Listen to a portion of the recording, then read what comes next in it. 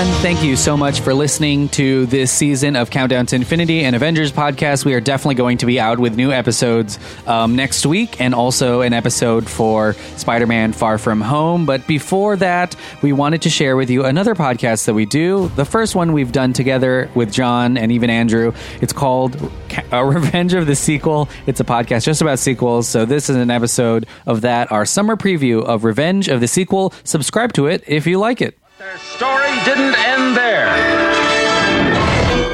How could there have been only one? And he's back in business. Is the worst idea in the history of bad ideas. Part 2 is the final chapter in the violent history of... This time, it's personal. Yeah, this is Revenge of the Sequel, the podcast just about sequels, and this is a very special episode. Not only are we recording in the daytime... Yeah, there's like sunlight out here, and there's no booze around, which is kind of weird. We're like vampires. We don't know what the sunlight's like, but it's like a little bit afternoon, and we normally record late at night, sometimes into the next day, and most of the times into the next day. But we're not talking about a specific movie this episode. It's the beginning of June. So we're going to go down the list of the sequels coming out, what we're excited for, what we'll watch. Now, this doesn't mean we're going to do an episode about every single one of these sequels, but if you are planning your summer around these big, gigantic movies, well, we'll have a little bit of fun talking about them. And who knows, we'll probably do a couple of these. Definitely. I think we've done pod. Some... We've already done quite a bit. Yeah. So like Avengers, Endgame, and Godzilla. That's new. My name's Emmanuel. Hey, I'm John. And so we're really excited. I will say that when we started this podcast, we figured there would always be sequels coming out, and I feel like the amount has really grown. Yeah, definitely. I think we started it with the intention of almost just doing like, almost like cult classic sequels or something, because I think one of our first recordings was like Jaws 2. And then we did a Romero zombie movie. Day of the Dead and stuff like that. And then it went off from there. I think so like I think we were always planning on doing like sequels and stuff. I think that year that we started, one of the biggest ones we did was like a Fast and Furious movie and Avengers, Age of Ultron, I think. And I feel like maybe even just 2 decades ago, sequels weren't that made that often. We still had a lot of original movies, but if it was something that broke the stratosphere in terms of box office or reception, then they would. And then also there was a ton of genre movies that were getting sequels, including like horror, like slasher movies would always get sequels, all of the Saw stuff, and all of the Halloween and Scream. Like those were the things where they would thought, well, we've got a cool formula, people like to get scared, we can keep redoing this. Right, yeah. But now it is just almost everything. We've seen even drama sequels and things like that. It's the age of the franchise, basically. It's pretty cool. It's an era of a franchise. Yeah. You're right, because we did do like I think last year, 2 years ago, maybe. I don't know when it was now. Could have been 2 years ago. We did Trainspotting too, which is like, I was just talking about that at work the other day, because someone ended up watching it, and he was saying that like, the first one kind of stands alone. It's a very, like, you wouldn't have thought that that's going to be a franchise or something, or like, it was franchised, and then a sequel comes out, and it's pretty much its own thing. Really good, really awesome for what it is. He did say it was unnecessary, and I kind of agree with that. Like, it is a unnecessary movie, but it, the fact that we got it and it didn't suck, and it was actually really, really good it's refreshing, I guess. Yeah, it's kind of weird because we know most movies, once it ends, those characters still live on in that world. Right, yeah. But whether it's necessary to show it is an interesting idea, especially for dramas, because you're like, well, we get big action set pieces, and we now see sequels that their whole point is just to get bigger and grander and more expensive. But in dramas, it's kind of weird. Like, are you going to raise the stakes in the next one, or are you just going to try to explore new things with the same characters? Exactly. And then it's an interesting look at it, because like, were you that attached to the stories of the original characters to come back for this? Like, it's weird. So, yeah, it's a weird thing. Kind of insane. But anyways, it's the basis for this whole podcast, so not too weird. We really like it. Yeah, exactly. Keep them coming, guys. Yeah. Don't stop. So here we're gonna start in June, because you're listening to this June 10th, and the weird thing about talking about summer blockbusters is it really started in March. Like they start sooner and sooner. These big, gigantic blockbuster movies used to start after Memorial Day, Right. Yeah. but now they sometimes they're as far back as like March yeah. or February. And Like they Black still Panther count was it. February like last year. It's kind of Huge, insane. Yeah. Yeah, you used to just have dramas and kind of independent movies, and maybe some horror movies play out kind of around October, but now it's almost year round. But the summer is still reserved for the biggest, because kids are not in school, because people could go to the movies at different times because I don't know, they're on vacation. Summer is still reserved for the bigger, grander, huge, big budget blockbuster movies. And I think Jaws was actually one of the first movies that did that. I think that's where the term blockbuster came out of. I think Jaws, the right? first Jaws movie. Yeah, definitely. So let's get started. So it's June 7th. So just the weekend that you're listening to this podcast, Dark Phoenix and the Secret Life of Pet have come out. Dark Phoenix, Secret Life of Pet, Pets. like the singular. Secret Life of One Pet. Pets Part 2, starring Harrison Ford, comes out. I love Secret Life of Pets, but I know we really want to talk about Dark Phoenix. Did you really like the Secret Life of Pets? It was funny. I mean, it's. I've never seen it. That's why. Like I know my nieces and nephews love that movie. Yeah. I'm just wondering if it's an actual, because I don't know what it is about the Illumination movies. I don't think I've ever seen Despicable Me. You never saw? I've never seen Despicable Me. Wow. I'm just thinking about it. But like, how did you escape Despicable Me? That has been. I think Despicable Me was everywhere. Well, because like I think when that first one came out, and the second one, I guess I was in college, so like I wasn't around. I wasn't around like kids at the time, I guess. So like it wasn't like I had no interest in going to watch it. Not because it didn't look bad, because every trailer looked really funny. It's just something that didn't strike me as something that I would go watch. Yeah, it's Steve Carell as and they even made the Minions movie, which was just a standalone. Yeah, like a little spin-off about that. Here's the thing about Illumination. The Minions are the biggest thing to ever happen to them, because you see that shit everywhere, and now adults are making, I don't know, like adult version of Minion merchandise. It's so weird. Yeah, Minions are they're inescapable. I don't know what it is. Yeah, they're inescapable. They're That's what I'm saying. Like, I can't believe you escaped. I didn't watch any of these in the theaters, I don't think, but I did end up seeing them like as they were on cable. Right. And I was like, I'll just watch it. And I feel like I've seen all of them, to be honest with you. It's kind of crazy. Mm-hmm. But Secret Life of Pets has here's Illumination is kind of a more their movies still have like sometimes really deep stories, and like some of them deal with death, which is crazy. Like the first Secret Life of Pets there's a death in it. Not a spoiler, but there is a little bit more of playfulness in their movies, and they're just like cartoons. And I think this movie is going to be the same, part 2. But yeah, I mean, they're making. I think the Minions have made more money than Godzilla at this point. They're really popular. Definitely, yeah. But Dark Phoenix. Let's talk about Dark Phoenix. They had to reshoot the ending. It's kind of this crazy thing where it's the last of the Fox X-Men, basically. The Foxmen, if you will. But Disney's releasing this. Like they have the purview. They could not release it if they Yeah, I mean, to. they I guess if they didn't want to, they could have not. But yeah, I think the marketing has changed, I guess. This went from like just being another installment of the X-Men franchise to this is the end of the X-Men franchise, or at least the X-Men franchise as you know it, like cinematically. Like, no more Fassbender, no more McAvoy, stuff like that. It's been a hell of a run. I mean, this, it's weird. I feel like this should be a bigger deal than it is. Yes, definitely, and I think everyone does. I think like cast, crew, even fans included. I think people are just very sour on this X-Men in general because one, I mean, now that you have an Avengers world where everyone kind of pops in and out, that's kind of like it's rendered, and also like the team up movies that Marvel, like the Marvel Studios has, kind of trump the X-Men movies. X-Men movies at a point were all that you got, as superhero wise. So like, there was no other alternative. I feel like when it came to movies like that. Now, you're in a post Endgame now world, and then of course Disney did buy Fox and all its creative assets. So now people are just kind of waiting for this to end so they can get to the next version of the official X-Men, I guess. The new X-Men. In their eyes.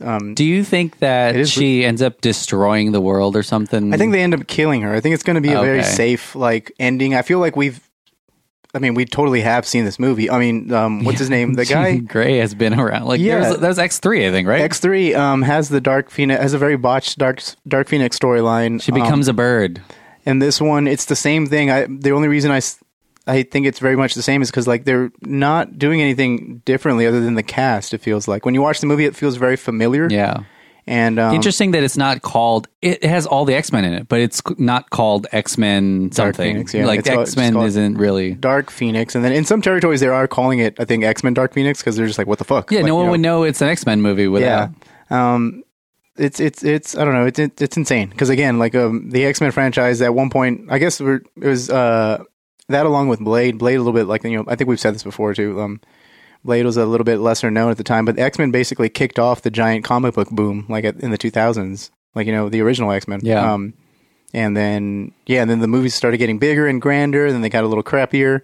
Then they got better again when other directors signed on, like Matthew Vaughn. Yeah, I gotta say, probably peak X-Men. Well, because Days of Future Past was really pretty good. Probably peak X-Men, and then I think Logan, was another peak. It's probably. weird because there aren't that many standalone X-Men movies. They were always ensemble, right? Pieces, yeah. Because Wolverine was really the biggest one to kind of hold its own at the box office. And Logan was really, really good. And I don't know why they didn't. There were always talks about like a Storm spinoff or a lot of more focused, smaller movies, and I don't know. Like I don't know if those would have worked. Yeah, they never. Yeah, it never happened. But it's kind of crazy to think that's something that might have been okay because it is the reverse MCU. The MCU standalone. They're all together, and in X-Men it was they're always together. And then when they tried standalones, it was really just Wolverine. I feel like right. Yeah, and then sometimes it didn't work. The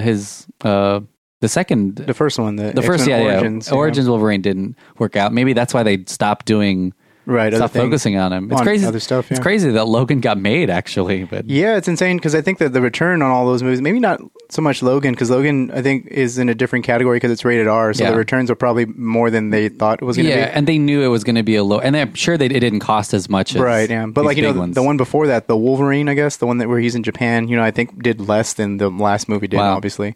The X-Men's they have a lot of hit and miss. It's a hit and miss franchise. I think more misses than hits if you kind of think about it. I mean, the longer they kept going. Yeah, X-Men 1 and 2, it's because like they're repetitive. Like the storyline almost always turns into a Professor X versus Magneto thing. Mm-hmm. And I guess that would have been cool if you had just ended that in the first 3 movies. Hell, even the first 4. Like I think like even the First Class is probably like the best one of the best ones made there. I think I still have a soft spot for Days of Future Past because of how complex it was. Like a soft reboot, kind of, right? And the Matthew Vaughn thought he was going to be handed the keys to this because he eventually did speak right now. I think recently, like about a week ago, saying that he had ideas for a younger Wolverine, which is he had Tom Hardy in mind.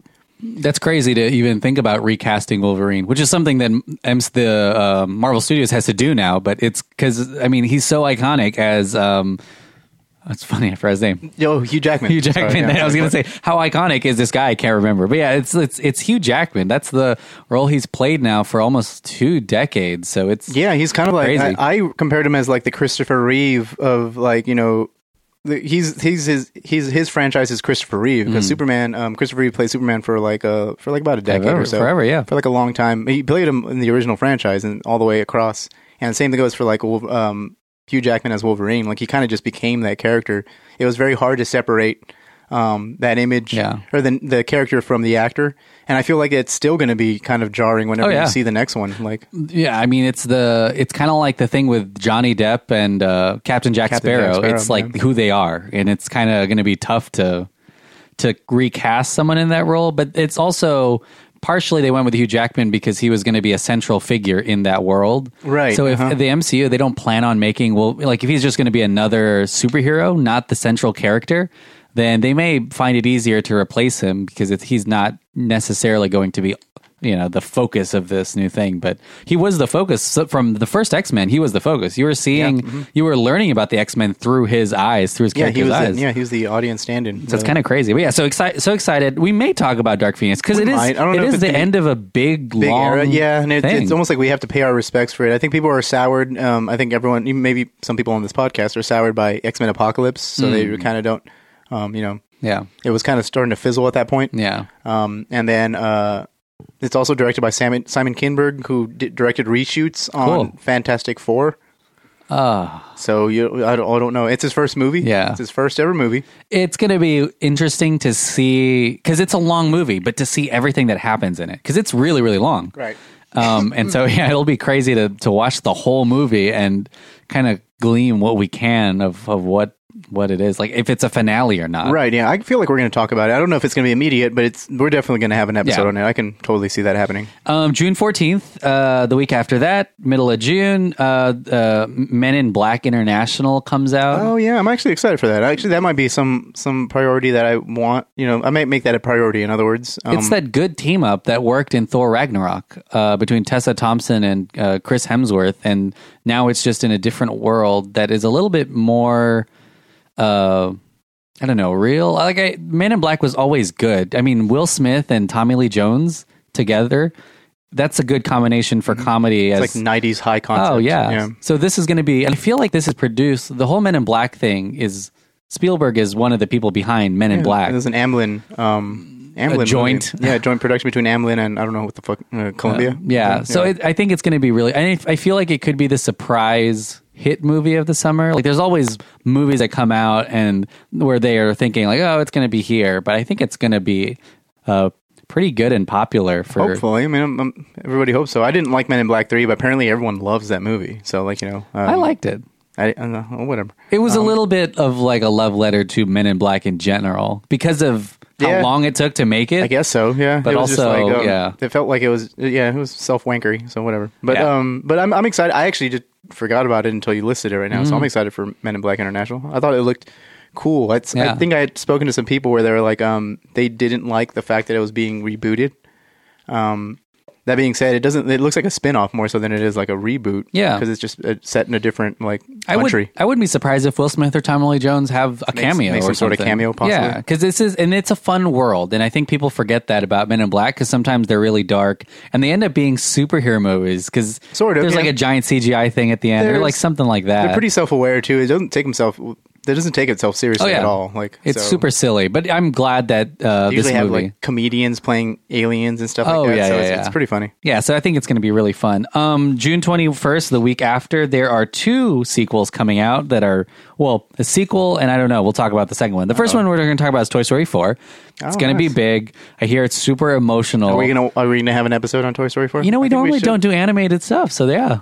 It'll be cool. I don't know why we don't. It's just I don't think it's just we've never just we don't have anything against animation. Oh, no. But like Pixar has been the best storytellers period for the last decade, just like in terms of story and writing. Right. So I don't know why we don't. I think y'all did a Incredibles 2 Patreon. Oh, that's podcast. true. Yeah. So, but yeah, Toy Story 4. Kind of surprised. Were you surprised that they were even making another Toy Story? Definitely. I think I rolled so hard. It was like, I probably needed to recover for like an hour. You were like, is this just a money grab thing? It's only because I felt the third one really ended up perfectly. Like it was such a perfect ending. It is so good. It's an emotional one. It's like, it's a hats off. Like I didn't get why they were making a new one. Even after watching these trailers, I still don't. Yeah. But I'm hoping the movie's good. There's something enticing about this existential thing that they're addressing, which is what is a toy with that spoon character. Oh yeah, it's got some dark themes. Actually, and I'm scared because I'm like,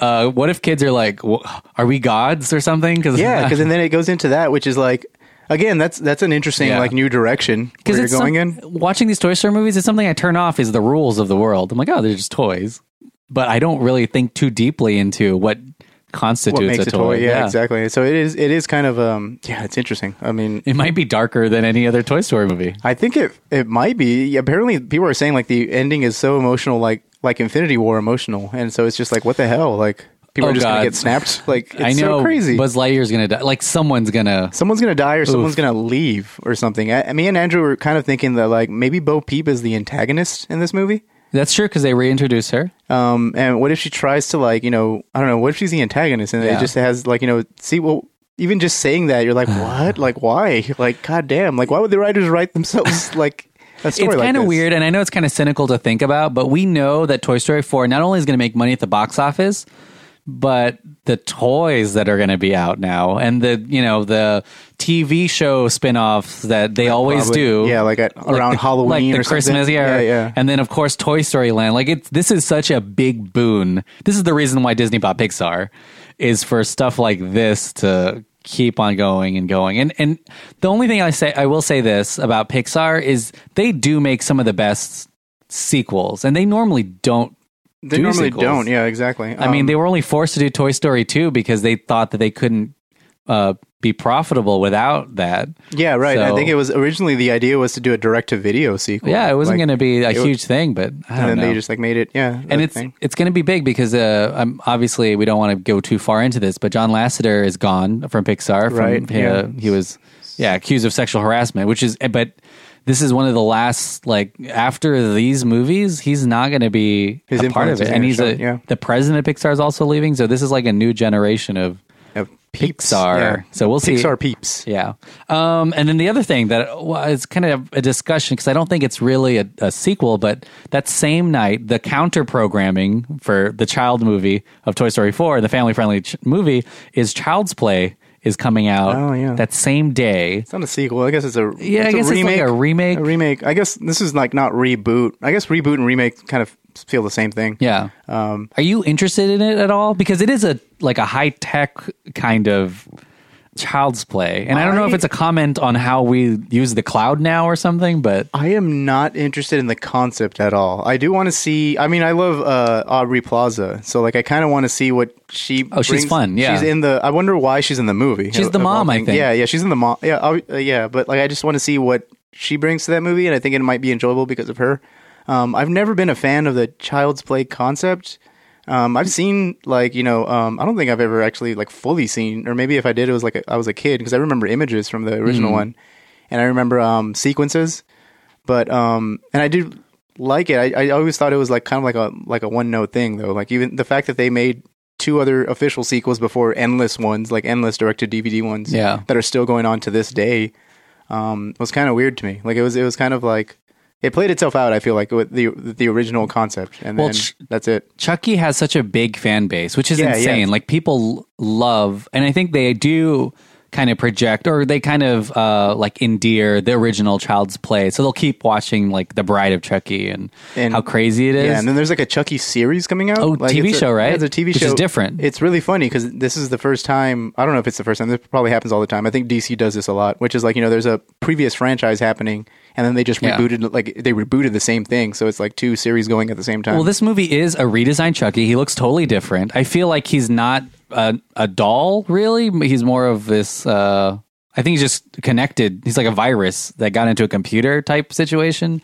But yeah, the first Child's Play, if you watch it, you kind of have to be in the mindset that this is an 80s movie, because it is set in the same world as every 80s movie, which is like, it's a crime-ridden city because it corresponded with the crime wave that was happening in the 80s. Like, it has hobos. They show alleyways full of newspapers and shit newspapers. Like that. Yeah. There are hobos that are trying to rape people. Like, it's crazy. Like, it's set in that world, and it's fun because that's the world that Chucky was born from. And so it's fun when these movies continue, and obviously the world has changed, but Chucky is still the same thing in that like grimy criminal world.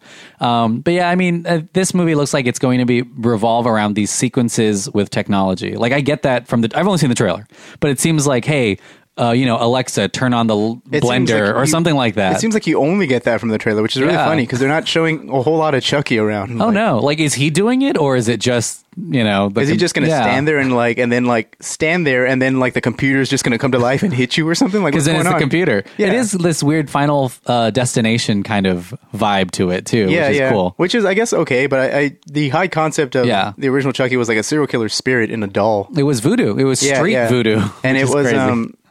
Again, that's very much of its time, and it's just I think it hits it doing like a little I don't know, like a computer virus that infects a fucking a doll. It's weird, really weird. It's a totally different movie. Yeah, it's totally different. Yeah, it's not Chucky with a knife. like trying to stab you. No, it's not at all. Yeah. He's controlling a self-driving car or something. Yeah, exactly. And he will, I don't know, like high concept. a digital gun that just shoots people or something. I don't know. Like, It'll be interesting. I feel like the best thing about the original Child's Play, because I just rewatched it, I think I told you, because it's on Amazon Prime, was the fact that it is a cool drama of people. It was kind of like the Sixth Sense thing. No one's believing the kid.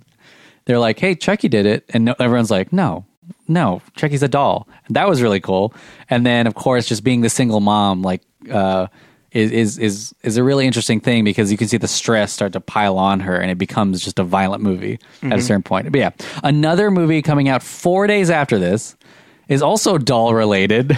Really? Yeah. Annabelle comes out on the Wednesday after this Friday. Comes home, comes out. I know. Annabelle comes home. I will give this movie a chance only because Annabelle Creation was pretty good. I don't want to give this movie. I mean, I'm going to watch it. If you want to really watch it, I'm totally down for it. That being said, the trailers do not look appealing at all. I mean, I said that about Annabelle Creation, so like I can't really, who am I to speak? So. Here, the Conjuring verse has consistently made money. I will not say that they've all been great because The Nun I was not on board with. The Nun. And the La Llorona I'm not even going to watch because I don't. I have some qualms about them just taking a Mexican folktale and throwing it in the middle of white suburbia. Yeah, I don't know. Is it or no? It's set in Los Angeles. Oh, okay. Well, that's not that bad. All white writers. The main character is not Hispanic, so there's a lot of reasons why I won't watch La Llorona. But I will say this: all of these movies have made a shit ton of money. I think I was telling you that like The Nun made more money than Us did, which is just insane. But it's a global phenomenon. James Wan is building this Conjuring verse, and the Annabelle series of films I dig, and I think they're cool. And it's like a dual horror movie because not only do you get the doll and all the subtle things that the doll does, like turn its head, things like that. Yeah. But you also get a full-on demon in most of these movies. So I think it's going to be a really cool thing. I mean, I don't know. I'll give it a chance. Yeah, you never know. And It's not David S. Sandberg though. That's what I'm saying. That's what's different. But yeah, so Annabelle will come out in July. So now we're in the first week of July. I mean, probably one of the biggest, highest grossing movies that summer. I wouldn't be surprised if it made $1 billion. Spider-Man: Far From Home. Far From Home. What were you going to say? Well, I was going to say Homecoming, but I was like, they reference home in both these titles. Spider-Man Home. Home button. Far From Homecoming. But it is going to be, I think, it's going to get a lot of runoff. I don't say runoff pee, but yeah, it's going to get a lot of... well, how did that come into your... I don't know. It's going to get a lot of audience just because it's the movie right after Endgame, and only a couple months after Endgame. We might switch over to Countdown to Infinity to do that one. Yeah, because it's a big... It's also going to wrap up the Phase 3, right? I feel like that's going to be... besides Endgame, that's going to be the movie that makes the most money this summer. Like That's true. I think Spider-Man hasn't had that in a while. Like this, a single Spider-Man movie, not so much Spider-Man as a whole. So I think like this is probably going to be his biggest movie since like maybe Spider-Man, The Amazing Spider-Man 1, okay, or something, or maybe Spider-Man 3. I think I don't know which one made more money, but like it's going to be one of those era because of the fact that like it's right after Endgame. People are obviously itching to see more Marvel stuff, and this is going to be the movie to be. I'm excited because the same director. Right, John Watts, of Homecoming, which is cool because you get that carryover of the focus of the kind of character Spider-Man is. Yeah, but you are going to get all this all of this Marvel studio stuff thrown in there. I mean, Shield's in it, right? Like we're talking about portals and stuff. So I think it's going to be humongous. And I think it's going to be pretty awesome. Yeah. Sony's just going to make a shit ton of money. I'm scared for the effect it's going to have on Sony because it seems like Sony, since it's making money on all of its Spider-Man franchises, they may start to like pull Spider-Man. I think I've expressed this fear. Yeah. I don't think they will. I mean, they totally can if they wanted to. But it's just less. It's for me. It's just less work for them to just give the money and make Marvel Studios do the whole thing, and they just get a check. Because the fear for them is like, well, if we get rid of all the Marvel Studios people, we've got to get our own people, to use it. And is that too much work for them? And then what if they get it wrong? Well, I'm just saying, but this has to be like building confidence for them. Like, it may eventually get to a point where like, I think we got this. Like, I think we've learned from y'all, even though they didn't learn at all. And they can Batman this up, which is like have multiple like they can technically, they have the right. Oh wait, I don't know if we got to look into the contract, but I don't know if they have the right to make their own Spider-Man live action with someone else. I don't know if there was like something. But I think they can probably like try to pull or maybe add their other characters as influence, in that universe at one point. I'm sure there's like a time limit for it. Yeah. Like it's probably time sensitive. It's probably not there has to be some renegotiation in the future, like whenever the contract expires, I'm assuming. Yeah, and you know what? Phil Lord and Chris Miller are angling, because they get to make more Spider-Man stuff. Yeah, more Spider-Verse stuff, yeah. But who knows if they just, take Spider-Man and do something crazy. I mean, it's kind of exciting to think about, because, you either in a good way or in a bad way, like, oh, let's see how they fuck this up, or let's see how they don't. So, it'll be really exciting. I hope that there's plenty, but it looks like there's plenty of Spider-Man in this movie to where it's not overpowered by all the other stuff. Yeah, like Mysterio. Stuff. Yeah. July 19th, a couple weeks afterwards. This is on the line, but the Lion King live CGI action movie comes out. I don't know. I don't know either. I mean, it's going to make a shit ton of money too, right? Like I assume so. Like everybody seems kind of excited for it. I had to like stop there because I was like, I've actually haven't talked to a single person who's excited for it. I saw them release the pictures, and we put this on Dolphin, the posters of all the things, and someone put, "This is the lion." They just wrote, because they give them names of the characters. We were like, these are just lions. They're just pictures of animals. It's just like, I don't know if I'm into seeing photoreal animals singing and dancing.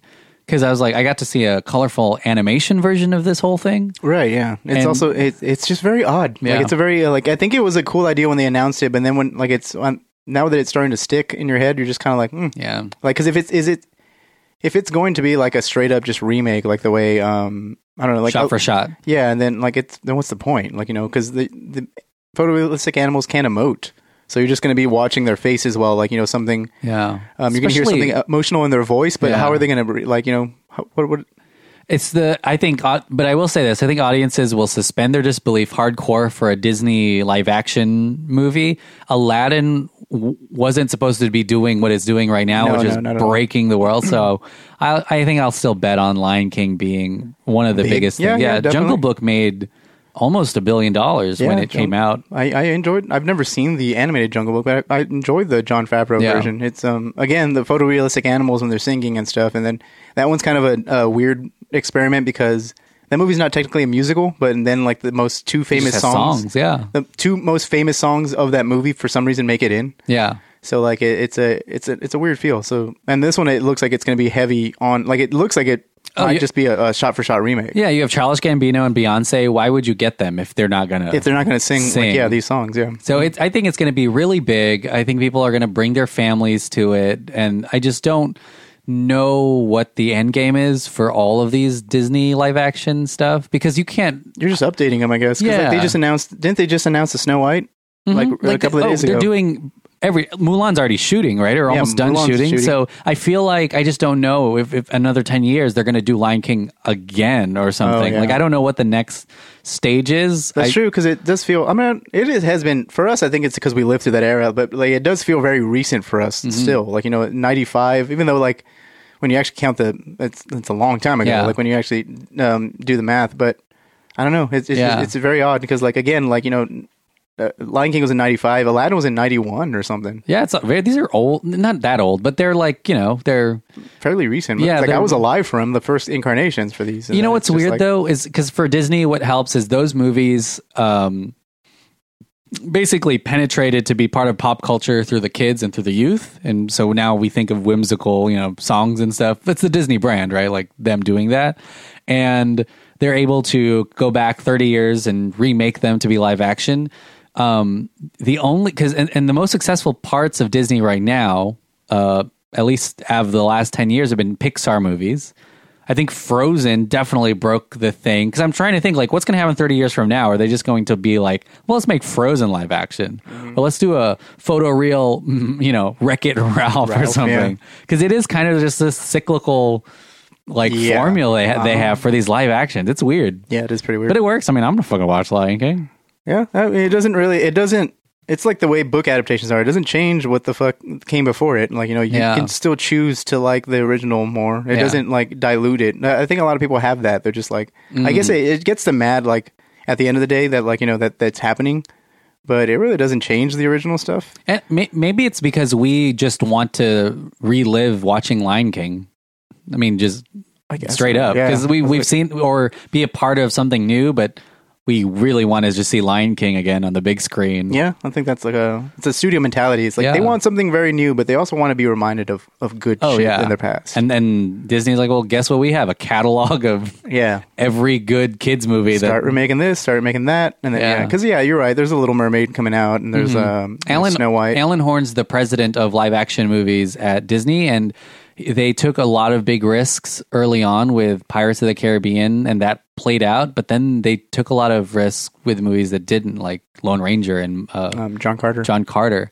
And so now that this is all working for them, I don't know. And they just bought Fox, but that could be its own separate thing. I don't know if actual Disney Studios is going to do anything original in a very long time. No way, yeah. Like they fund little. I think they funded part of Hidden Figures or something. Like they fund little indie things, but like I don't know. But there isn't like well, no. There's. I think they're still keeping that. There's like a Chris Pratt and Tom Holland movie that apparently was announced, Onward or something like that.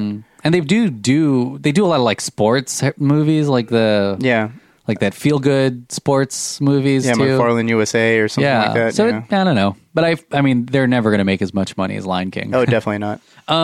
In August. Now, the last month, Fast and Furious Presents Hobbs and Shaw is coming out. I am so down for that. You better be too. Well, is pretty cool. We just talked about the John Wick we just talked about John Wick recently, and the co-director of the first John Wick is making this one. Yeah. So you got to think it's going to be pretty good when it comes to the stunts. I mean, the trailer alone looks like incredibly ridiculous, obviously. It's not, but it looks like a whole lot of fun. All it looks like it's just one-liners between Statham and The Rock, and I think it's going to be a blast. I think I might like it better than the Fast and Furious entries that I've seen, because there's something about that franchise that, I guess because I haven't seen the majority of it. Like, I've only seen the ones we've done for this episode and then the first one, or for these episodes and then the first one. So I don't have a whole lot of attachment to it. Because I thought it was like the first one was a mediocre, to me it was like kind of like a mediocre race movie.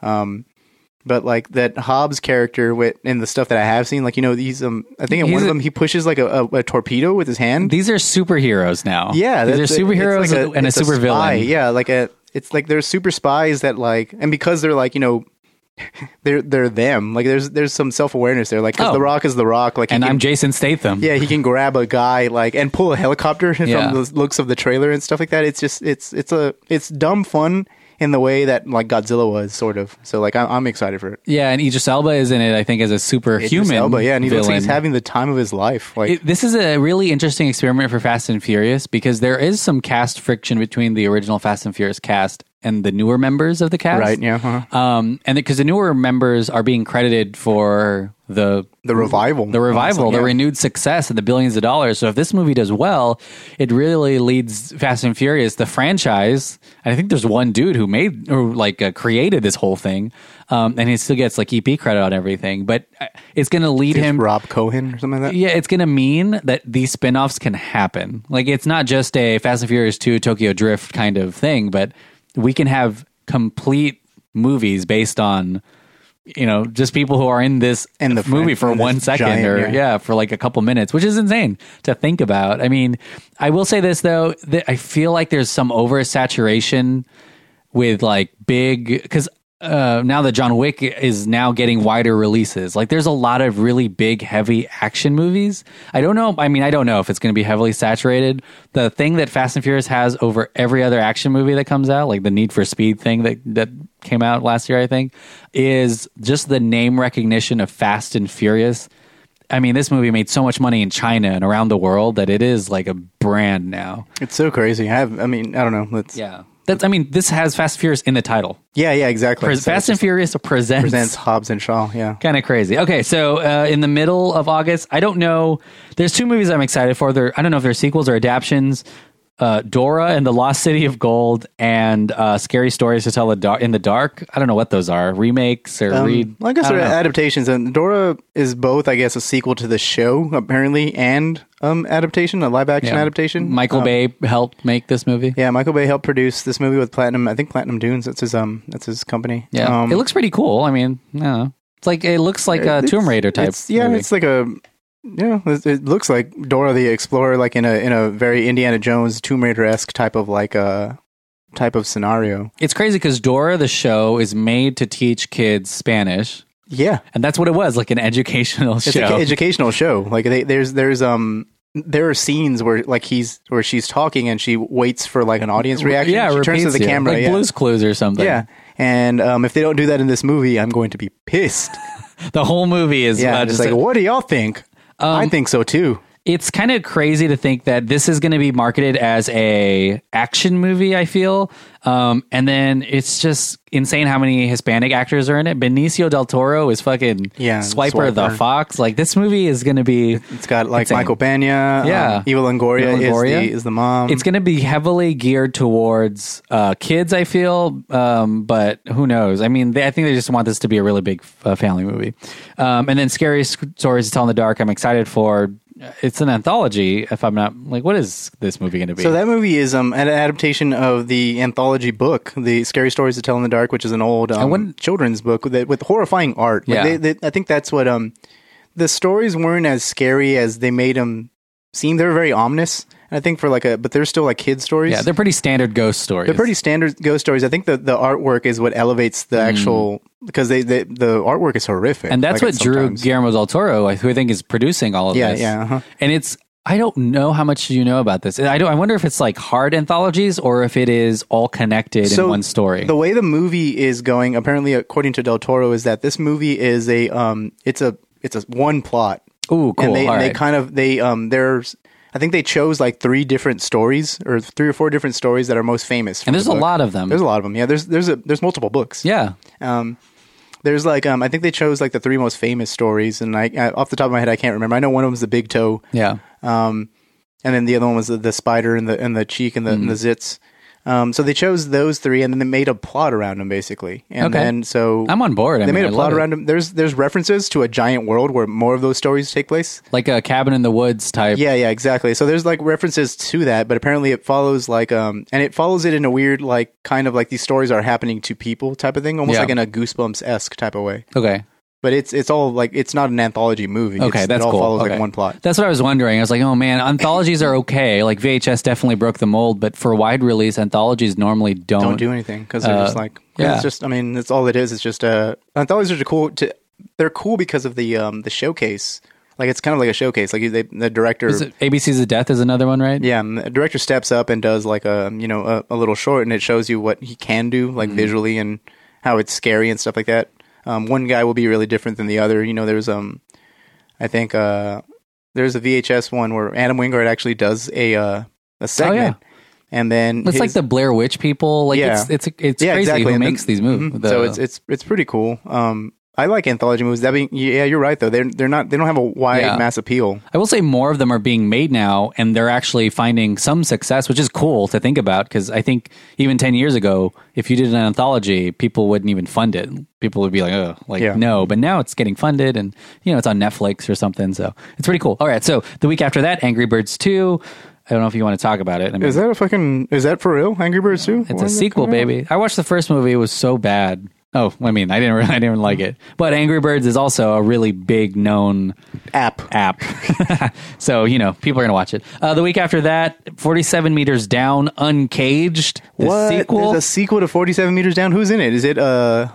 Is it Mandy Moore again? I don't know. Mandy Moore is currently climbing Mount Everest. I don't know if you know this. She's like a week away from the summit, and it's scary. Yeah, I remember. I read that very weird headline because this is like Mandy Moore reaches base camp while others die or something. Like, that's kind of weird. So there's a trailer. I haven't even seen this trailer, but okay.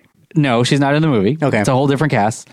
But the trailer photos look insane because it looks like a lot of this takes place at night, which is an interesting concept. I wonder how they're going to do that. Yeah, it just shows one shark lit up at night, and it's kind of cool. water is very, very dark at night. So, like, I wonder how the fuck... Yeah, you can't see anything, but it's a pretty cool, like, scary, contained thing. So I get it. And that's all this movie is. It's like, it is pretty much filmed in real time. 47 meters, where it's, okay, like, if you're in the water for 2 hours with a shark, this is the 2 hours. It's not like, cut to this. You're just... Right, yeah. I'm pretty sure there's, like, some flashbacks or something of, like, these yeah. people's... Because that's the way The Shallows was. You remember that movie with Blake Lively? Yeah. Like, there was, like... It cuts between her remembering something or something like that. These two movies came out at the same time, to be honest with you. Like, close to the same time. The Shallows, was probably a couple of years before, maybe like a year or two before 47 Meters Down. But 47 Meters Down surprisingly made quite a bit of money, but it didn't cost that much that guy, to I make. think that guy got the Resident Evil reboot because of it, which is kind of crazy. The week after that, the last week of August, Angel Has Fallen, which I think you were telling me is part of... I didn't even know this was part of the... Olympus Has Fallen. The Fallen you've fallen for. Olympus Has Fallen is the first one, and then London Has Fallen is the second one, and then I guess Angel Has Fallen is this one, the third one. Because I don't know if you remember when the first one came out, Olympus Has Fallen, White House Down came out a month. They were very, very, very similar. Gerard Butler is this one, but the other one, it's... Channing Tatum. Yeah, so, and that one was more fun, I will say. I don't know did you see these movies? I haven't seen it. I know that the White House Down one is a Roland Emmerich movie. I watched both of them, and Channing Tatum at some point is on the fucking limousine with a machine gun on top of it, shooting out at a bunch. Like, it's an action movie. You just sold me on that. Like, that's going to be awesome. And these just Fallen ones are like that imagery. Somewhat serious. Like, you know, he's got a daughter. Like, they're very dramatic. It looks like it. I mean, I've never seen any of these, but I know that recently at the shop, people have been starting to buy, more London Has Fallen. They've been trying to ask for London Has Fallen because I guess maybe that trailer got around. Oh, so. But the freaking scale is epic for this stuff, and it's just kind of like a cool. What would happen if someone took over Buckingham Palace? Like, it's like this is crazy. And then like just that lone security service, Secret Service, And it's always a flawed Secret Service member. Like, you know, there's something wrong. Like, I think the first one, he didn't make enough time for his kid because he was a Secret Service agent. And for some reason, the way out of that is to be a good Secret Service. The last movie we'll talk about is technically at the tail end of summer, September. And it may be a sequel that I'm actually really super excited about, but it's It Chapter 2 comes out the first week of September. What do you think about that movie? Damn. We did a podcast on that first one. I don't remember. I feel like. That's interesting. We got to look. I mean, I'm sure we did. Yeah, I'm sure. Or maybe not. I mean, no, but there's no way. There's no way we saw it and didn't talk about it because it's really good. Yes, that first It movie. Well, a little bit. I still kind of stand by like it's a little overrated. I did love it. It was pretty. It was a very enjoyable Stephen King adaptation. Yeah. A little bit safer than I would have wanted it to be. Like regular horror. And without as many of it had a lot of Stephen King themes in it. Yeah, Stephen King. It's pretty dark. It's a very dark story to begin with. I think it's because I read pieces of Cary Fukunaga's script. And I think Cary Fukunaga's script is unapologetically terrifying. Oh, it's stylized. Probably it would have been way more stylized than this. That's the thing is like when you read it, it doesn't read as a stylized one. I don't know how he was thinking of directing it because he's the guy who directed Beasts of No Nation, which is like a very realistic movie, like True Detective, right? Like all True Detective. But the thing is, like, his original script was, like, very dark, and I read a couple of pages of it, and it was just, like, and I made the mistake of reading it before going to watch the movie in theaters. So, I think whenever I first saw it, it struck me as, like, a very good episode of Stranger Things, I guess. Yeah. Even though, like, that's probably what influenced Stranger Things, obviously, because, like, it's an old book. It's an old book, definitely. Like from the early 80s. But I'm totally excited for the human part. Oh yeah, it too, because the grown up part. There you go. Can you name names? Jessica Chastain. Jessica Chastain is playing Beverly. Bill Hader, who is killing it with Barry, is in this movie. He's in this movie as Richie, as Finn Wolfhard's character, and James McAvoy. Bill. There's a bunch of good people here. The trailer, I feel, was really good because it gave us a whole sequence. It gave us a whole horror sequence for Chapter 2, and I am so excited to see.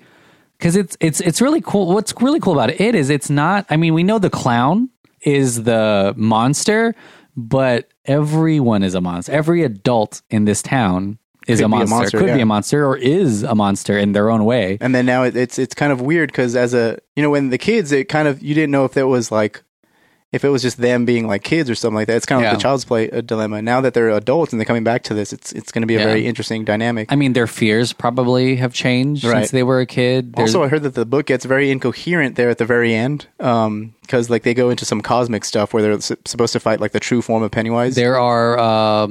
That's the whole thing with Dark Tower, is it reveals that there are dimensions, and it travels from dimension to dimension, which is a lot to think about. It's a lot to think about in a horror movie that was set in like a little town, like in a little quiet town. Because then you jump into like some cosmic sci-fi shit. Yeah. That's why Dark Tower was supposed to do much better. It was supposed to be like the creation of the MCU kind of thing, the Kingiverse, Kingiverse, and so it didn't do that. Interesting, There's another show on Hulu that's doing it better. I forgot what it's Castle called. Rock. Yeah, I hear it's because there are references to other Stephen King stories like the Overlook Hotel and something in Derry. They actually do say something. Yeah, and the guy who plays it is in it. Yeah, the guy who plays the Pennywise the Clown is actually a character in the show. Unrelated character, but he's in that show.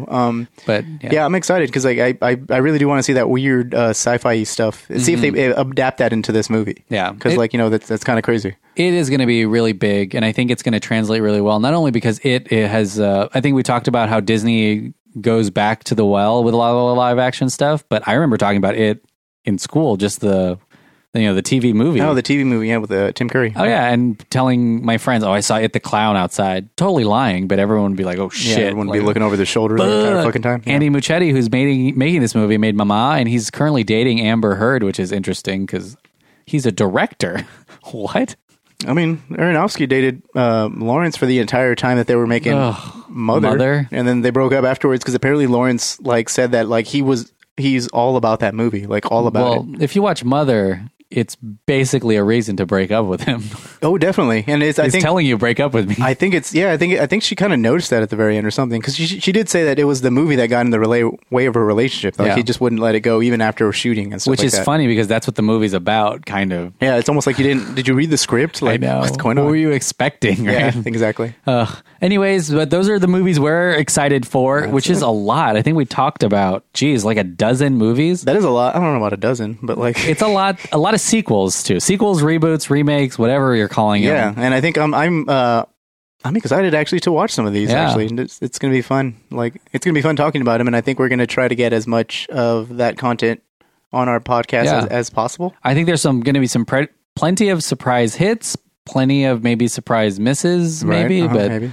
It's kind of weird because if I look at this list, I would say about 40% of these movies, including original films, are sequels, reboots, or remakes. And I don't know what the percentage was 10 or 20 years ago, but this is a lot. This is every week there's a sequel, a remake, or a reboot coming out. It's so crazy because people are going to get used to it, and I think it's not going to die. That's the thing. I think genres have a bubble that's going to burst eventually, but I don't think these franchises are going to die. I think everything's going to keep getting franchised. So it's only going to get worse from here. Yeah, that's true. And it's kind of if they asked general people, what would get you out of your butt to go to the movie theaters? They'll probably all name a franchise now. Yeah, something like that. Or be like, another Marvel movie or another Star Wars movie. Right, yeah. And it's kind of interesting but I feel like it doesn't mean that there's the death of original content. It just means they're all going to go to Netflix or Hulu. Yeah, or Amazon. You got to search a little bit harder for original stuff, and you just got to. I guess you got to want to watch it because it's when it's convenience that that the big studios release these movies in theaters because that's all that's playing. There's an Avengers movie, there's a Shazam or something, which is a sequel, obviously, to something else, or not an actual sequel, but you know what I mean. It's a continuation of a franchise that's already established. So it's convenient for these people to go and watch these movies because that's all there is. That's all that the mainstream people that are putting out. If you really do want to watch something like Booksmart or something, you have to actually kind of go and look for it. Yeah, and it's all about now watching it the first week or something so that you can talk about it and tweet about it and have conversations, because after that you won't be able to. These movies don't stay on the top for months and months and months because the next thing's already out. So it's kind of interesting. But I mean, I think what's really fun is I think now we have most audiences now have a bigger bandwidth for content or things that they like. So that's maybe why we have so many sequels, like the Conjuring verse, for example. I'm following the Conjuring verse. Like, and I want to see what happens to the Warrens and how this is connected to everything. And it's weird. Like, it's the same with binging all these shows. Like, we're able to talk about Godzilla, Game of Thrones, Star Wars, Conjuring, and all that stuff in one conversation with someone, because we just have a bigger bandwidth for content, which is crazy. Right, yeah. Like, it's not like we're only going to talk about the one thing. Mm-hmm. It's kind of wild. You guys are spoiled. Yeah, definitely. Fuck. Anyways, we'll see you. We had something to do with that, possibly. I know. Yeah, exactly. We just keep covering them. So I know. Yeah. They have to keep doing it for us, the podcast. I think that they've heard us loud and clear, because like even when we started this thing, it was kind of no, there was no shortage of this ever. Never mind. No. I don't know what I'm saying. Yeah, because we can mind. I mean, the last couple of episodes were the ones before the Godzilla ones were kind of like, there was like Return of the Swamp Thing at one point. Older, yeah. So like, there's no shortage of sequels out there anyway. So I think early on I talked about genre making sequels, but I feel like genre films were so like they had stories that could be sequels. Like if it's a killer, just keep doing it. Yeah, like killer kills more people. Yeah, and so I feel like there was that thing for like sci-fi and horror movies all the time. Like that, it was always around, but it was never this. The part 2 would be like VOD movie. The part 2 would be almost fanfic. Yeah. So and now that it's like part 2 is part of this. Like we wanted this to be a part of the story. And it's always like bigger and grander. For some reason. Yeah. Like it's a different take, I think, but it's I don't know. It's cool. Yeah, I'm cool with it. So yeah. Me keep watching movies. Mm-hmm. Keep watching. Well, John, do you have anything to plug? We went for an hour. Pretty good, huh? That's pretty cool. Yeah. We didn't know that was going to happen. Full transparency, we didn't watch a movie for this week because I'm going out of town. We were waiting to, and I think we didn't. Time didn't line up. Really. To be honest, when we pick a movie, we watch it, but then we also want to research it. Like, yeah. We don't want to just like watch it and then just it was cool off the cuff. Yeah, exactly. We've done stuff like that in the past, no doubt. But no, we kind of want to take a better approach to, at least so it just in case we don't like the movie, but like the person who's listening likes the movie, we want to be at least respectful as possible with all the information that we and get something out of it, and maybe maybe your idea of it is for a certain reason, or like maybe they did run out of time or money or something. Yeah, exactly. So so we didn't we watched a movie this week for that, and that's why we did this. And this was a good little I found out some shit on this app. Like, I forgot about Men in Black, and I guess it too. As I was reading it, I was like, fuck, this summer is pretty packed. It's pretty damn. Yeah. We thought, maybe that's why Godzilla isn't doing well or something. Yeah. It's just oversaturation in general, because Avengers is still in theaters. That's the weird thing, I think. And Avengers is like still up there in terms of box office. Oh, yeah, definitely. It's not going to go away anytime soon. And that's going to be like in there for at least maybe 1 or 2 more months. And I had assumed that Avengers Endgame was going to be a vacuum and just suck the energy out of the box office, because people are just going to be like, well, shit, we're comparing ourselves to that movie. But there are plenty of movies that are coming out. Like John Wick Chapter 3 did well, like, and it's a really good movie. And, so I think Pikachu came out and did well for what it did. Yeah, like for what it cost, I guess. Like and so I'm like, well, maybe no. Like that's what I'm saying. We have bigger bandwidth for things. Like we can go watch like 4 movies in a month and get everything. It's not like we have to make the choice. We can only watch one, and that's it.